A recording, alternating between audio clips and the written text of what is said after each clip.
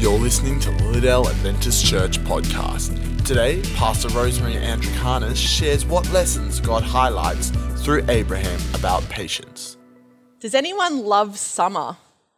Some people are generally summer or winter people. I'm generally a winter person, but I do like summer because of the long days. You've got daylight savings and you can do things up until 8:30 p.m. and the long, like last night, the balmy nights that we have. And a couple of weeks ago, it was one of those perfect summer afternoons where, or I would say spring afternoons, where it wasn't too hot, wasn't too cold, there was no wind. It was just one of those beautiful days. And because it was such a beautiful day, I decided to go longboarding. And I decided to bring my longboard in because I told a few people and they said, "Rose, we don't believe you." Well, believe me, I have a longboard because longboards are the summer version of snowboards. And I do enjoy going down gentle slopes, nothing too steep. And I actually have a group of people that I go skating with. We have our little skating crew. But on this particular day when I decided to go skating, none of my skating crew was available. But because it was such a nice day, I decided that I was going to go by myself. And this is my board. This is what is called a Loaded Flex 2. And it has orangutan wheels. For those of you that are in the longboard community, you would know what that means. But yeah, it's a great board. And at the time of buying it, it was probably one of the best boards that you could actually get. So good, in fact, that it was far above my skill set and abilities. But I thought, one day, perhaps I'll buy it, and then one day I'll be able to do what these people do on YouTube. But because it is so good, it is a really great board and far above my ability levels. When I go with my skating crew, I generally swap boards with them because they have slower, chunkier, more beginner boards, and this one is a very far advanced board. So we generally swap boards, but because on this particular day no one was available, I had the option of using my board, or my sister has a board, and I keep her board in the boot of my car as well, and her board isn't as good as this one, and so I thought just to be safe, because this one goes very, very fast, I'll use my sister's slower board. And so I decided to go out and trying to be safe, I used her board. And I went down in Churnside Park, there's a little new estate which is being built and it has some nice quiet roads. And so I did a few laps on the straight before deciding to tackle one of the gentler downhill slopes, which I have done many times before. And so I went off and I started picking up a little bit of speed. And it's kind of fun. You have the wind rushing through your hair. It's that little bit exhilarating when you see things flying past you. And it was fun up until the point when my board started wobbling. I started getting speed wobbles. And at that point, I thought, hold on, I'm going way too fast. And normally when I'm going too fast, I have some options. And in this particular area, which I was familiar with, I knew that I could either turn off into one of the side streets, or that was actually my only option. But as I'm zooming past these side streets, I realized that because it is a construction area, there are a lot of rocks and pebbles everywhere. And so I didn't think turning into one of them at high speed would be very wise. And so in a split-second decision, I decided that I needed to get off my board because this slope kept going and going, and I would get even more speed wobbles if I kept going. So I decided in a split second that I was going to make a calculated dismount of this board. And so I'm going down, and I decide to leap off, and as I've leapt off, I've taken a few steps going with the momentum, and I've just smashed. I've smashed into the gravel, which wasn't very fun. That's just one of the injuries I had on my elbow. I had a knee injury and my hand had slid on, and I had a very open, very raw red wound on my hand. And I hobbled back to the car, and it's awkward getting hurt when you're an adult because you don't know what to do. I think as a child, I used to cry. I mean, it did hurt. So I was kind of thinking, should I be crying right now? What's the appropriate thing to do as an adult getting hurt? And so I went back home, and I couldn't even remember the last time I got hurt. So I got the tap and started washing my hands, and I had some, basic Band-Aids, and I put the Band-Aids over it. And because I couldn't go longboarding anymore, but it was such a nice day, I decided to go hiking. So I went for a hike up in the Dandenongs with all of my wounds. But that evening, I had dinner with one of my friends who was a nurse. And so we're sitting at dinner, and she could see in between the Band-Aids just how bad it looked. And she's like, Rose, have you cleaned them properly? And I was like, I don't know. I put them under water, and she's like, no, come back to my house and we'll clean them. And because she was a nurse, her mum is her nurse, and her cousin is a nurse, and all three of them were at her house that night. And so they looked at it, and her mum came over, and she thought it looked pretty bad, so she got some alcohol and some hydrogen peroxide and just to clean the bacteria away. And let me tell you, it was not fun. I do not recommend it. It stung. But I was kind of thankful because at least it's getting fixed.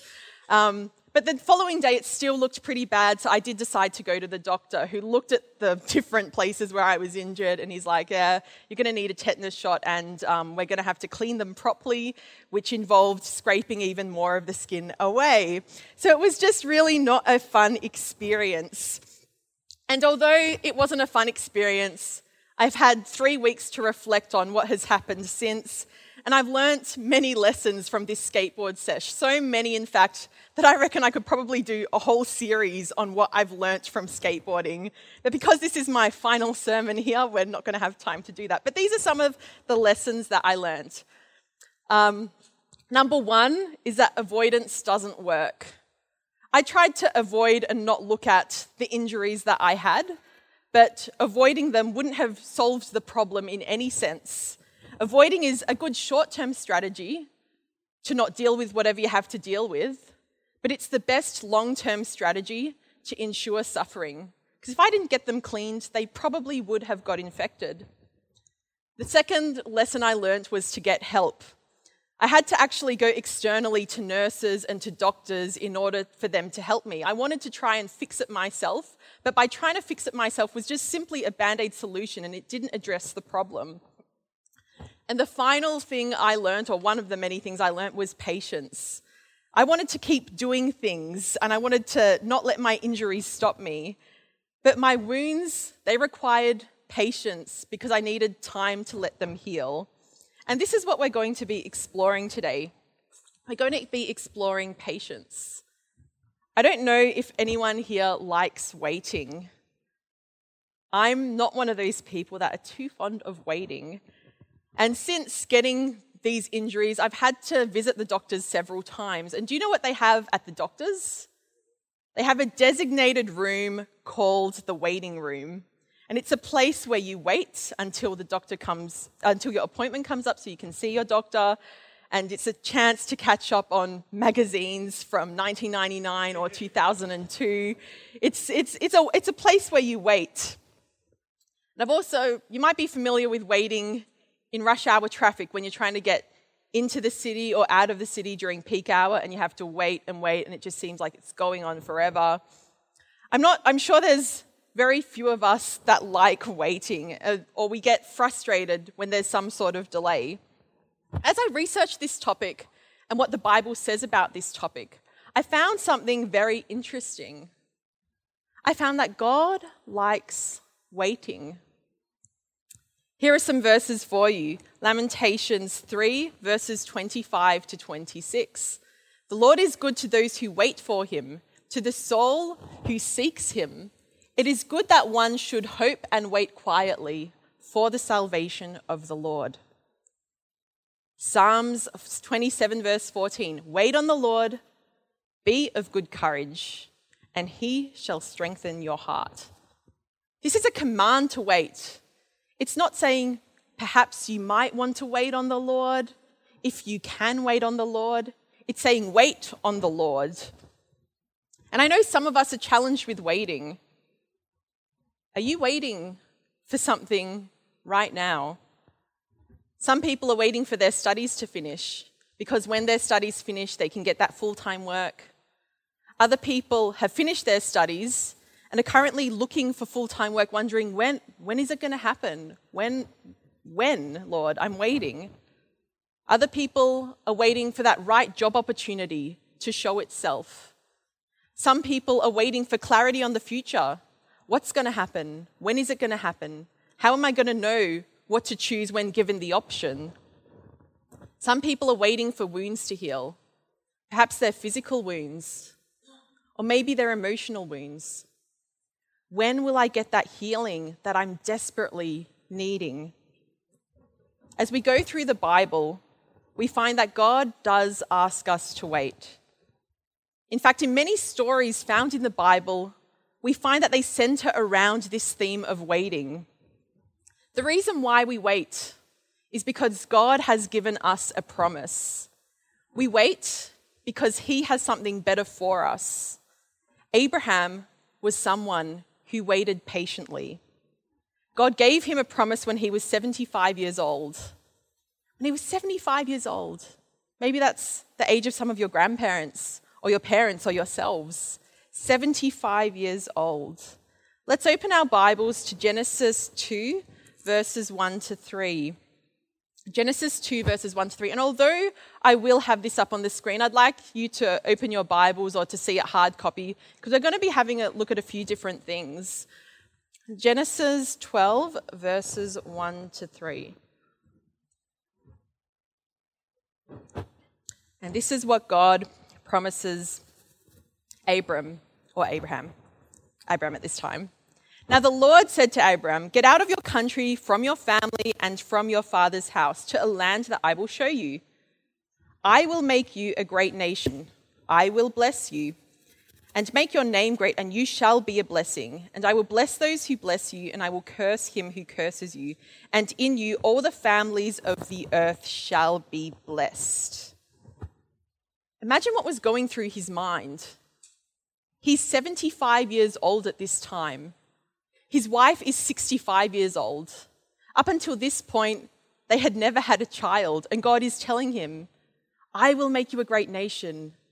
I will bless you. I will give you descendants." But 5 years has passed. There's still nothing. 10 years has passed. There's still no sign of this promise. As time goes on, Abraham still realized that he didn't have any children with his wife. Was God still going to remain faithful to the promise that he gave him? We read on Genesis 15, verses 2 to 4. So flip over to Genesis 15, because this is where we're going to dig into some good stuff. Genesis 15, verses 2 to 4. But Abraham said, "Lord God, what will you give me, seeing I go childless, and the heir of my house is Eliezer of Damascus?" And Abram said, "Look, you have given me no offspring. Indeed, none born in my house is my heir. And behold, the word of the Lord came to him, saying, 'This one shall not be your heir, but one who will come from your own body shall be your heir.'" Perhaps frustrated, Abraham tries to make his trusty servant Eliezer, his son by adoption, the inheritor of his possessions. Have you ever got frustrated with waiting for something before? God's promised him something, and he still, after all these years, hasn't seen any of those promises come to fruition. He doubts. Maybe he asks himself, was he right to be trusting God? Or was he wrong to trust God? And although Abraham becomes impatient, God remains patient with him. God assures him that a child of his own was to be his heir. But really, will you be faithful, God? And as they're having this dialogue together, God decides to take him outside. And he says, as we look down in Genesis 15, verse 5, "Then he brought him outside and said, look toward heaven and count the stars if you are able to number them." And he said to him, "So shall your descendants be." Have you tried counting stars before? It's really easy at my mum's house. She lives down in the inner city. When you look up and count the stars, you might get 3, 4. It's easy to count the stars. When you come out here to Lilydale, it's a little bit more challenging, but it's still doable. You might see 30 or 40 stars or slightly more as your eyes start adjusting. But have you ever been out camping in somewhere rural where it's just the sky is painted in a landscape of stars everywhere?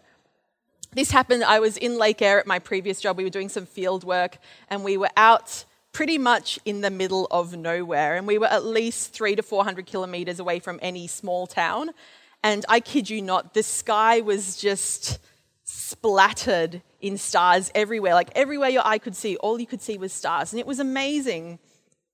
And you know, back in Abraham's day, this is what you kind of picture. They didn't have much light pollution, or we wouldn't think that they would have. And so this is what we picture, that it would be hard to find a spot not covered in stars. And this is what we sometimes picture God showing Abraham. And when we read this, we assume that God hands him the answer to his frustrations in this nice, neat visual package. But there's more to it. There's something interesting I want you to take note of. Go back to Genesis 15 and skip down to verse 12. 15 verse 12. Now when the sun was going down. Wasn't it supposed to be dark? Why does it say now when the sun was going down? Then verse 17. And it came to pass when the sun went down and it was dark. Wasn't it supposed to be already dark? These are not different days. In the Hebrew, this is a continuous narrative. Many of us have assumed that it was nighttime when God took Abraham out and showed him the night sky. But as we read further, we realize that this is a wrong assumption to make. But why would God bring Abraham outside to look at the sky when it was daytime? If Abraham had been brought out at night to look at the stars, his answer would have been right in front of his eyes. But has anyone ever tried counting the stars during the daytime before? I don't think any of us have. But even though we haven't counted the stars, we know that they're still there. It's just the light of the sun which prevents them from being seen. Even though we can't see the stars, we know that they're there. And God is calling Abraham back to a position of trust. Although he can't see any children just yet, just as he can't see any stars, his descendants will come, just as the stars will eventually come when the sun sets. Isn't that a beautiful response to Abraham's frustrations? He's calling him back to a position of trust, which isn't based on sight, but is based on faith.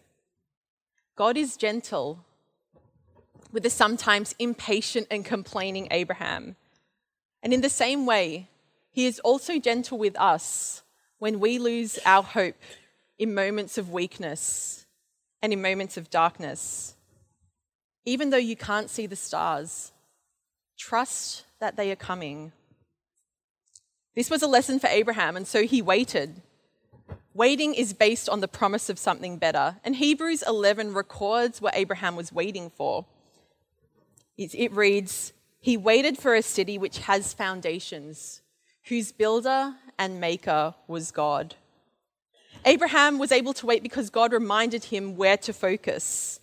He needed to have his eyes fixed on the future and not on his present circumstance. When we have the promise of something better, why would we trade it for anything less?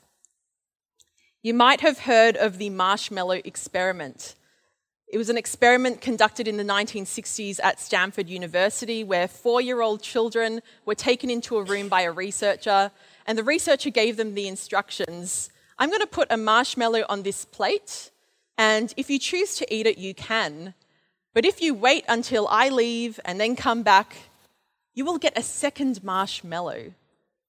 So the kids had the choice, 1 marshmallow now or 2 marshmallows later. And if you watch the videos, you see the kids squirming and trying to do everything in their willpower to try and not eat this marshmallow. Some of them are smelling it, some of them are licking it. Others just decided, I'm going to eat it anyway. And some kids actually waited. And it's this instant gratification that these kids were trying to struggle with. It's a natural human tendency to seek pleasure and to avoid pain. Earlier this year, I went to one of my friends' weddings, and we didn't have breakfast, we didn't have lunch, and it was a late afternoon wedding, and we pretty much hadn't eaten all day, and I was with a bunch of friends. And all of us are sitting there really hungry, and it was in between the wedding and the reception, there was about a 3-hour wait. And we're driving towards the place where they were going to have the reception, and we saw these big golden arches. And you see, I'm not the type of person to generally go to Macca's that often, but desperate times call for desperate measures. And being very, very hungry, I went in with my friends and we started ordering up. Just ordered a selection of food, and we were eating really full. And then by the time, about 30 minutes after, we had to go to this wedding reception, and we got to the reception, and it was a Samoan wedding, and Samoans do really good food. And so by the time we got to the Samoan wedding, we really weren't hungry anymore because we had filled ourselves. And we're just all there thinking, we should have waited. We should have waited. We live in the microwave generation. In my mother's generation, she would be happy to go down to the store to buy some vegetables, to buy some rice noodles, to make up a nice dish. But now we don't have that luxury, or many of us don't want to do that anymore because we have things like 2-minute noodles, mee goreng. It's easy to do something quickly. And when we're anticipating something and it's taking too long, it's because our focus is too narrow. We're focusing on our present circumstance and on our present needs right then in that very moment. Our hope and our vision should be on His reality and not on our own.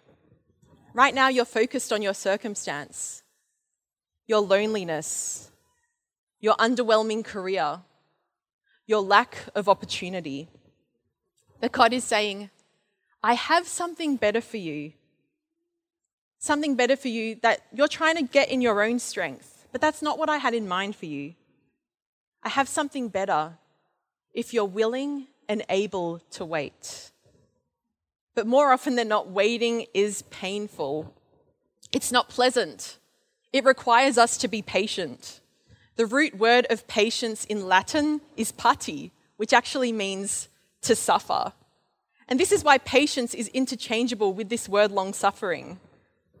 You see, when you're waiting, you're suffering. And there is no shortcut to patience, and therefore no way to avoid suffering. Because while you wait, God is working, and He wants us to develop our patience. When you get into a waiting situation, God has you there because He wants to develop your character. God is asking us to believe His promise that He has something better for us. Often we want to take a shortcut because we want to avoid the pain of waiting. We want it now. We want it on our schedule. And this is exactly what happened to Abraham's wife, Sarah. Put yourself in her shoes for a moment. 10 years has passed since God gave her husband the promise. You'll be the father of many nations. You're going to have many descendants. Yet it has been 10 long years, and still there is nothing. In her desperation, she gives up. I've waited too long. Hagar, my young maidservant, perhaps she can be the one who was able to bear a child for me. And Ishmael is born. But was Ishmael the promised one that God had in mind? He wasn't. Another 13 years passed before God finally told the 99-year-old Abraham and the 89-year-old Sarah that they would have a son. And a year later, Isaac was born. God's timetable is different to our own. 7 times He was promised, this will happen. It's going to happen. All this time, God has been reminding him, I have my timing. But it's been 25 years of waiting. Abraham is 99, Sarah is 89. Why did God make them wait so long? Because it was impossible for them to have children at their old age. God wanted to do something for them that they couldn't do by themselves. Sometimes in our haste to get things now, we rush into things, not realizing that in our haste to get things, we are often taking away God's miracle for our lives. Think of the story of Lazarus.